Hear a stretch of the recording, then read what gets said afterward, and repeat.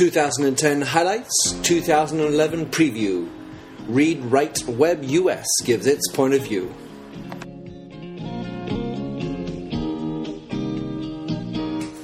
Hello, bonjour, and welcome to the Minter Dialogue radio show. I am Minter Dial, host of this downloadable radio show, also known as a podcast. I'm author of the Mindset blog, TheMyNDSET.com, where you will find the show notes for this interview. And I also write en français on minterdial.fr.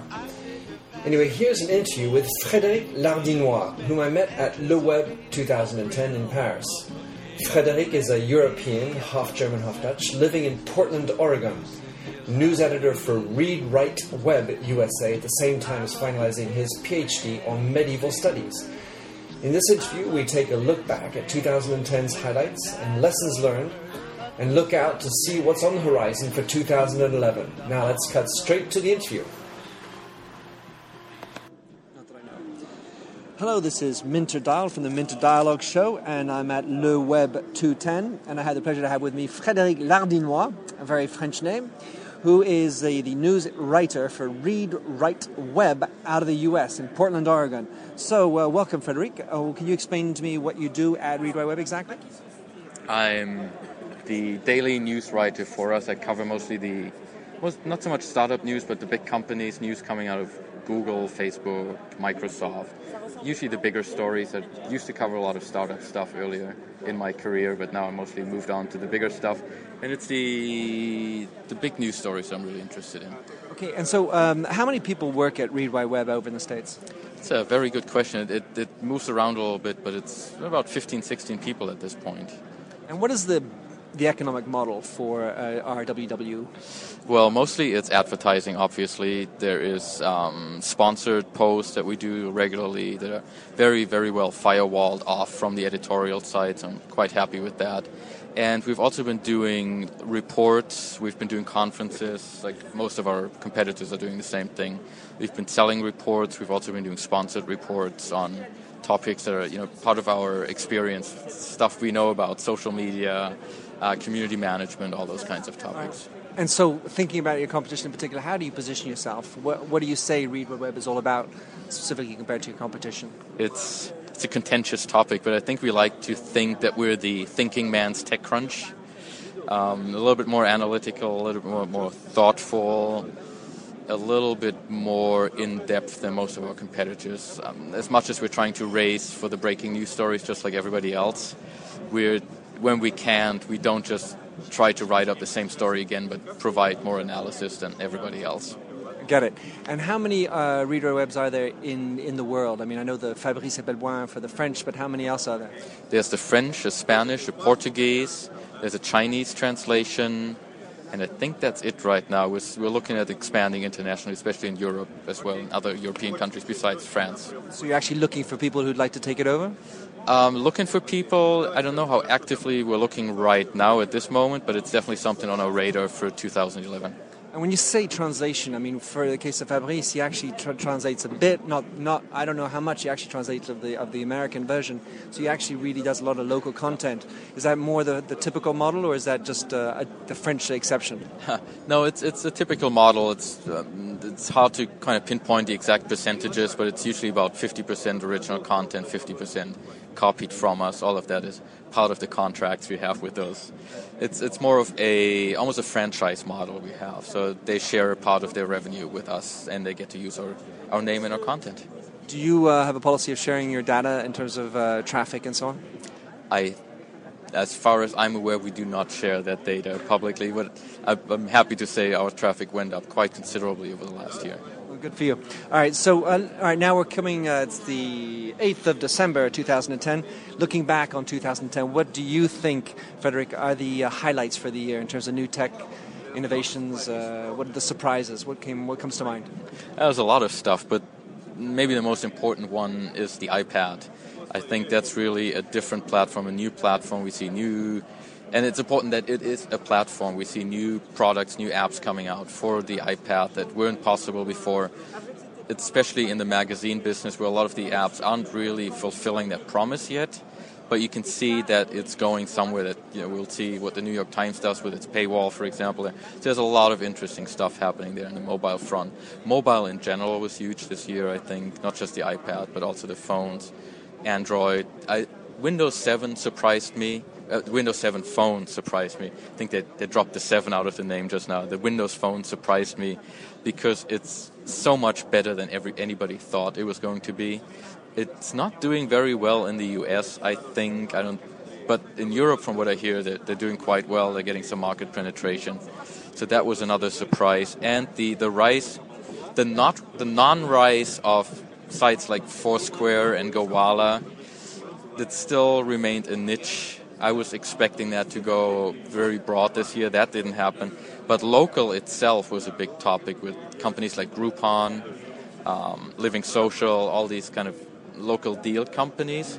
They're doing very well because I think they're actually offering people something of value and not just a virtual badge. Yeah. A check-in doesn't really necessarily cut it in economic hard times. So the closer you are to a more substantial, concrete item, gift, service, that's what actually pleases. Exactly, and that's why I think when Facebook launched its Places product and offers a self-serve way for companies to offer coupons in Places, that's a very smart move, because that will not only just get all these 500 million Facebook users to use a check-in product, but there's actual real value in checking in, even though there's been some trouble at the beginning where people couldn't get their deals and stuff. It's still in the early phases. But right. Do you have any idea of how many companies are actually implementing their own coupon systems on Facebook Places? Oh, there's quite a lot. I think right now it's mostly the big brands still. I think the small companies small businesses, the local coffee stores haven't quite caught up yet. But I know that at least in my area, there's 2 coffee shops that offer you discounts if you check in, for example. Excellent. Looking forward to having that over here. All right, now let's be a little bit forecaster. What are the big things you're to look for in 2011, and or any the next movement? What do you think might be the next up-and-coming movement?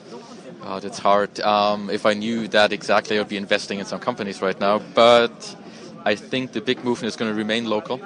I think local is getting more and more important because these little computers we hold in our hand all day are getting so powerful. And for a lot of people, almost the main way of accessing information right now.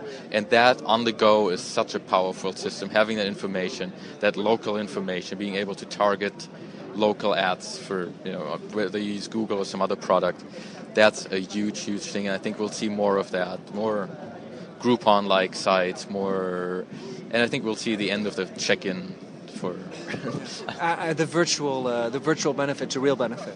Yeah, exactly.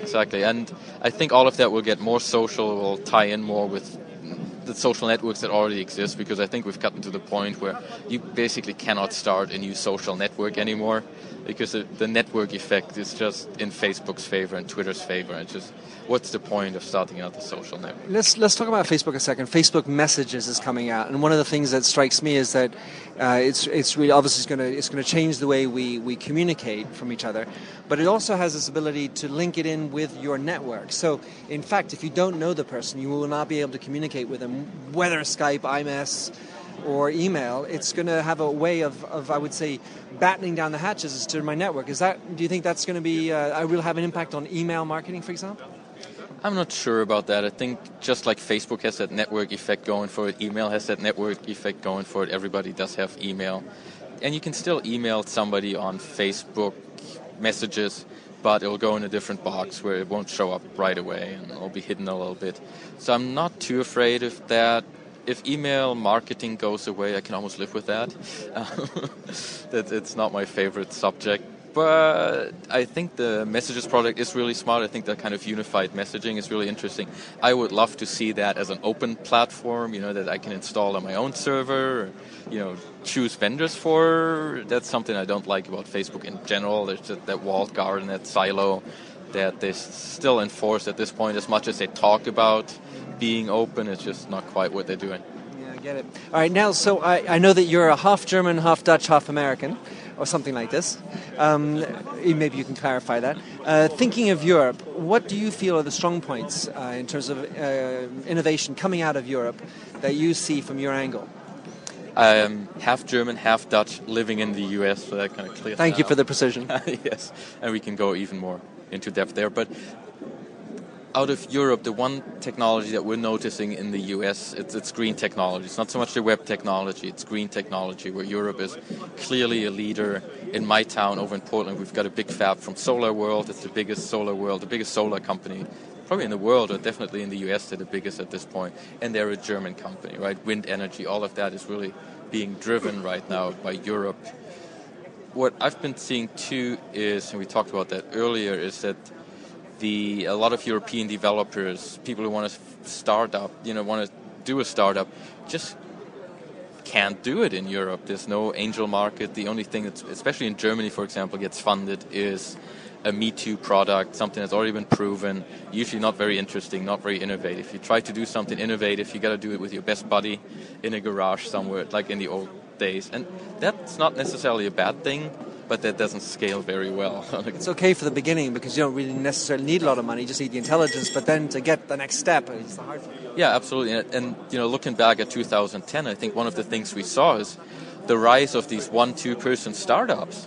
That companies can just do an app. You can just do an iPhone app, and you barely have to be a company. You can be a 15-year-old kid, and you can write an app, and you can do it for the iPhone, for the Windows Phone. It's even easier to do it.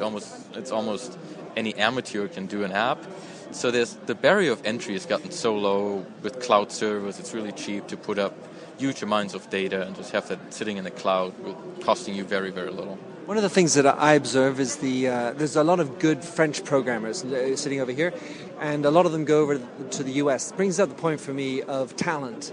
And I think that if there's a real battle, and we know the Facebook-Google story, it's going to be around talent, the fight for talent. And do you see there's a good pool of talent from Europe over in Portland, or actually not just in clean tech, but in the States in general? There is a small pool of talent, because coming over to the US is still very hard for somebody who doesn't have a job. There's visa problems.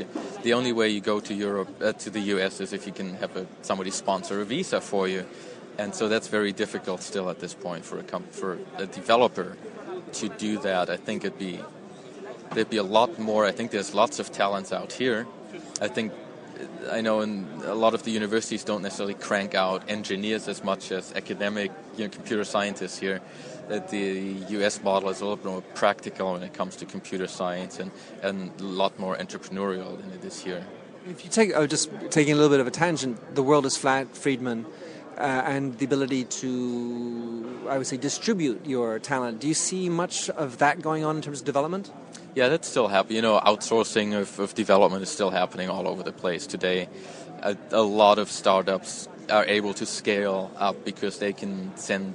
And a good friend of mine, he does something like TinyChat and stuff like that. And his programmers are in Russia because they're cheaper, they're very good, but they can't leave the country because he can't afford sponsoring a visa for them. That's way too difficult. It's not worth the money for him.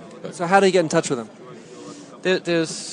I'm not sure about the exact names, but there are lots of forums and job boards where you can find talent. It's not a problem at all. We're sitting beside some Russians, so maybe we just have to reach out a hand and shake your hands. Sorry? They seem sick, though. I don't know what's wrong. That's right. They're taking French medicine. Hopefully it's free. So I know you work with a number of large organizations. You're going to go visit Scott over in Ford. What advice would you have for a company that was ramping up its social media strategy? They obviously get it.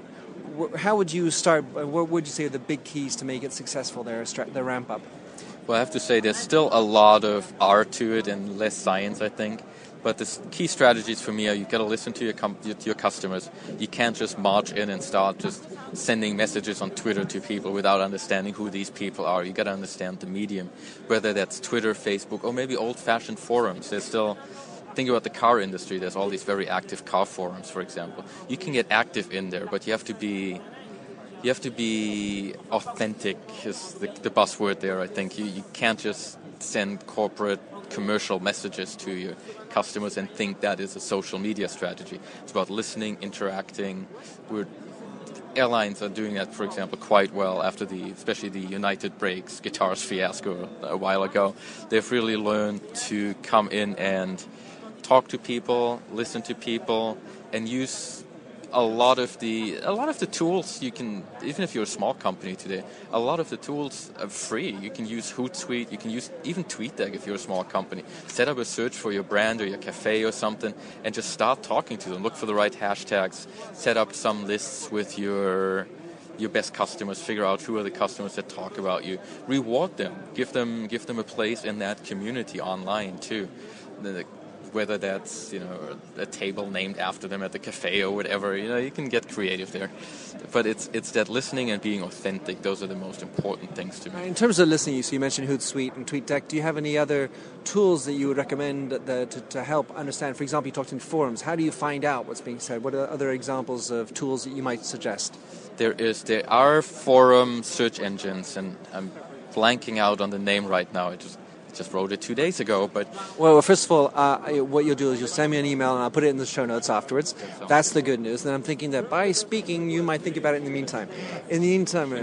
Yeah, there you go. We can ad-lib it. All right, move on to another question. What, for you, you're at the center, you obviously know a lot of what's going on, yet there's always some inside magic, some potion. What are your favorite sites for inspiration to understand what's going on? What are your go-to... Maybe it's personalities or maybe it's magazines that help you understand what's going on. Well, there's plenty of them. I'm still very old school. I use an RSS reader with thousands of feeds that I browse through every day. But my go-to site in the morning, first thing I open up is TechMeme, techmeme.com. It's just the watering hole for the tech bloggers. And a lot of communities have something similar, I think, as well. That's one of the places. One of the places I go to for inspiration is something called longform.org. Explain us what that is. It's one thing that has happened in the last maybe 4 or 5 years is that blog posts have gotten shorter and shorter. There's less in-depth analysis. So it's I love just going in and reading a really well-researched magazine post or journal article. And longform.org ties in with Instapaper. It's this app that gives you clean text. You can read it on your iPad, online, on your iPhone, Android, all of these platforms. And you just click read later, you see something interesting, click read later, think before you go flying. I did it just before flying over here to Paris and read really, really interesting articles about stuff I would never think about. Panamanian prison islands, stuff like that. That it's just really nice to see that that's still being done and there's a way to reward that. Not so much, there's financial issues with long-form writing. We don't have to go into that right now. But that's one of my favorite sites, too. Well, clearly, when you get into quality content like that, you have to hope that at a certain point it's monetizable. Challenge is that we're sort of creating an environment where 140-character, quick and easy 20-line blog posts, the opportunity for real deep analysis and to want to pay for that. Where's the audience? I wanted to ask another question bouncing on that, which is you're half Dutch, half German. You're in Portland. How do you can fit back into the other question we were just talking about there, but how do you see the difference, or what do you miss about Europe, and what do you like about being over in Portland? Well, Oregon is probably the most beautiful state in the United States. There's beaches, mountains, you can go skiing, swimming, whatever you want to do. So I miss very little from Europe. Maybe it's also due to the fact that I've been there for a good dozen years now in the U.S., on the East Coast and on the West Coast. Obviously, my family is still here, and we come over here pretty regularly. But now that we've got Nutella and everything like that over in the U.S., I don't miss much anymore. Nutella is a golden one. All right, and how about to finish up with a couple of your favorite games, your favorite apps that you would recommend for anyone who wants to try something new? Well, I'm sadly addicted to Angry Birds like most people. Let me grab my iPhone really quickly here. I've got one app that I really love. It's a train app where trains run across the screen, and I'm looking for it as we're talking. It's never a good idea. It is not called TrainYard. I'll let you know what that one is as well, but I played that when I wasn't reading Instapaper on the way here. Multitasking. Instapaper, if you look at my front screen here, Instapaper is right at the center of things. Mog, M-O-G, it's a service that's not available in Europe yet. It's a music service, subscription music service. And what does it do? You can download and stream a multi-million song catalog of music to your phone for, I think it's $9.99 a month. It's a great deal for somebody like me who isn't, I don't really care about owning music much anymore. It's like radio, it's like Spotify is a similar app, but we don't get Spotify in the US. Not yet. Not yet, and who knows if that's still coming. But Those are my favorite apps. Yeah, I use a to-do app that's simply called To Do, just to keep track of things. It's just implemented push notifications so I don't forget stuff. And those are my main apps. I have a last question for you, Frederick, and that was we were talking about some of the highlights from this year. In terms of social media, how would you characterize some of the big whoopsies, the mistakes, challenges that we've seen to learn from? What surprised me this year was that there wasn't those big scandals like the Motrin Mums scandal or the Domino's scandal where somebody I don't even want to remember what he was doing to the pizzas, and all that got shared, and the companies didn't really know how to react to that. I think what has happened over the last year is that companies figured out, the bigger companies at least, the ones that would actually create a scandal, figured out how to use social media in their advantage for the most part, or at least not screw up really badly. On a tangent there, the rise of something like Groupon was really interesting to me this year. And a lot of companies are using that to great effect for the. But it's also a very dangerous system because a company in my neighborhood in Portland, the cafe, sold too many Groupons and went bankrupt pretty much because they couldn't afford. They were not making any money off the Groupon because it was an under $10 deal, and at that point Groupon keeps all the money, and they were hoping to get new customers, but all they got was people who just got free coffee. So how do you avoid that? By remembering that Groupon allows you to set a limit. Something they forgot. But also by interacting more with your customers as they come in, by really trying to convert them into regular customers, by trying to build an email list, just by the social media strategies we talked about earlier on, just to be there to try to not just have freeloaders coming to your store, but offering them something they want. It's like if you get them in, you got a good lead, you bring them in, the acquisition of the lead, but then if you don't know how to convert them, it doesn't matter. It's actually not Groupon's fault. Maybe you don't know how to. It's definitely the company's fault. Groupon does a great job of bringing a lot of foot traffic into a lot of stores, and I'm guilty of buying one of those things a week too because it creates that artificial need that you didn't have for that massage, but hey, it's $25. Who can say no? So that's a problem for the businesses, I think, to really convert that foot traffic into paying regular customers. I think it's part of the big picture is, you might create your Facebook page, you might do all this, but the issue really is making it live and be vibrant and authentic, to use your word, living for the clients. So they actually want to come back free, or you're not free, but the next time paying full price.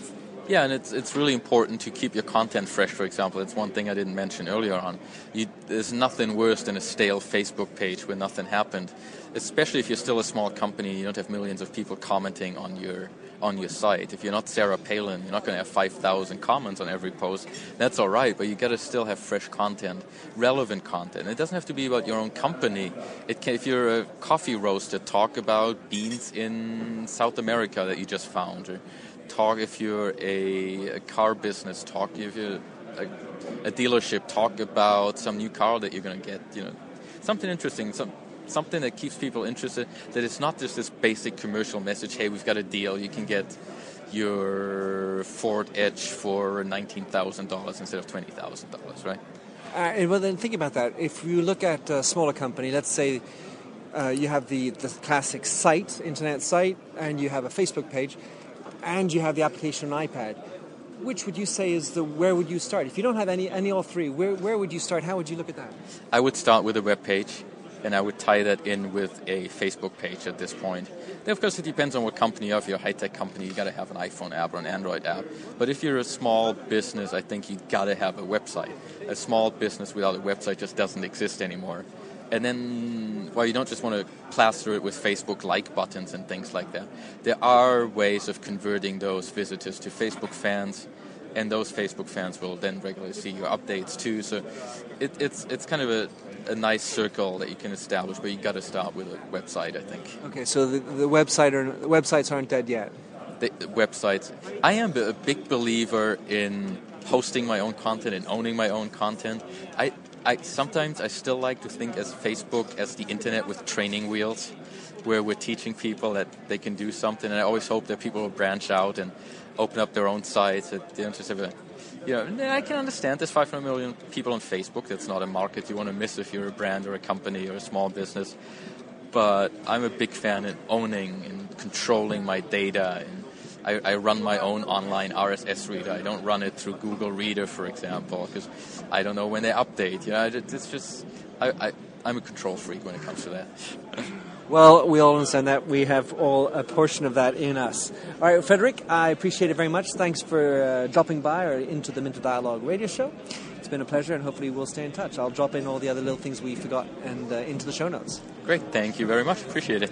All right, so that was Frederick Lardinois from the Read Write Web over in the States. He's the news writer for them. And we are at Le Web in Paris on the 8th of December. Have a good day. Talk to you soon.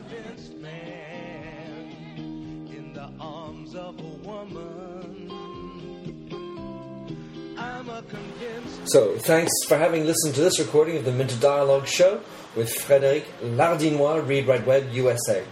You'll find the show notes on themindset.com. And you don't forget to sign up for the weekly newsletter, which you'll find on a tab for subscribe. If you like this show and you speak French, you can also find my other French language interviews on minterdial.fr. In the meantime, please come join the conversation at The Mindset. Branding gets personal. Or catch me on Twitter at mdial. Have a great one. Ciao. I like the feel of a stranger tucked around me, precipitating the danger to feel free, trust in my reason, and let me show you.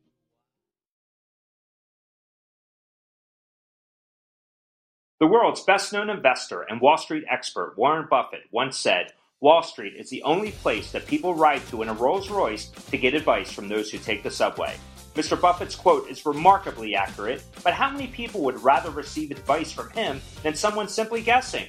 Welcome to Buy, Hold, Sell, your single source for Wall Street knowledge and profitable guidance. Please join me, Todd Schoenberger, and fellow trader Tobin Smith, as well as host Veronica Dudo, for a podcast known to move the needle for investors. Tobin and I are seasoned Wall Street executives with deep investment experience, and we are prepared to share our advice to those who choose to listen.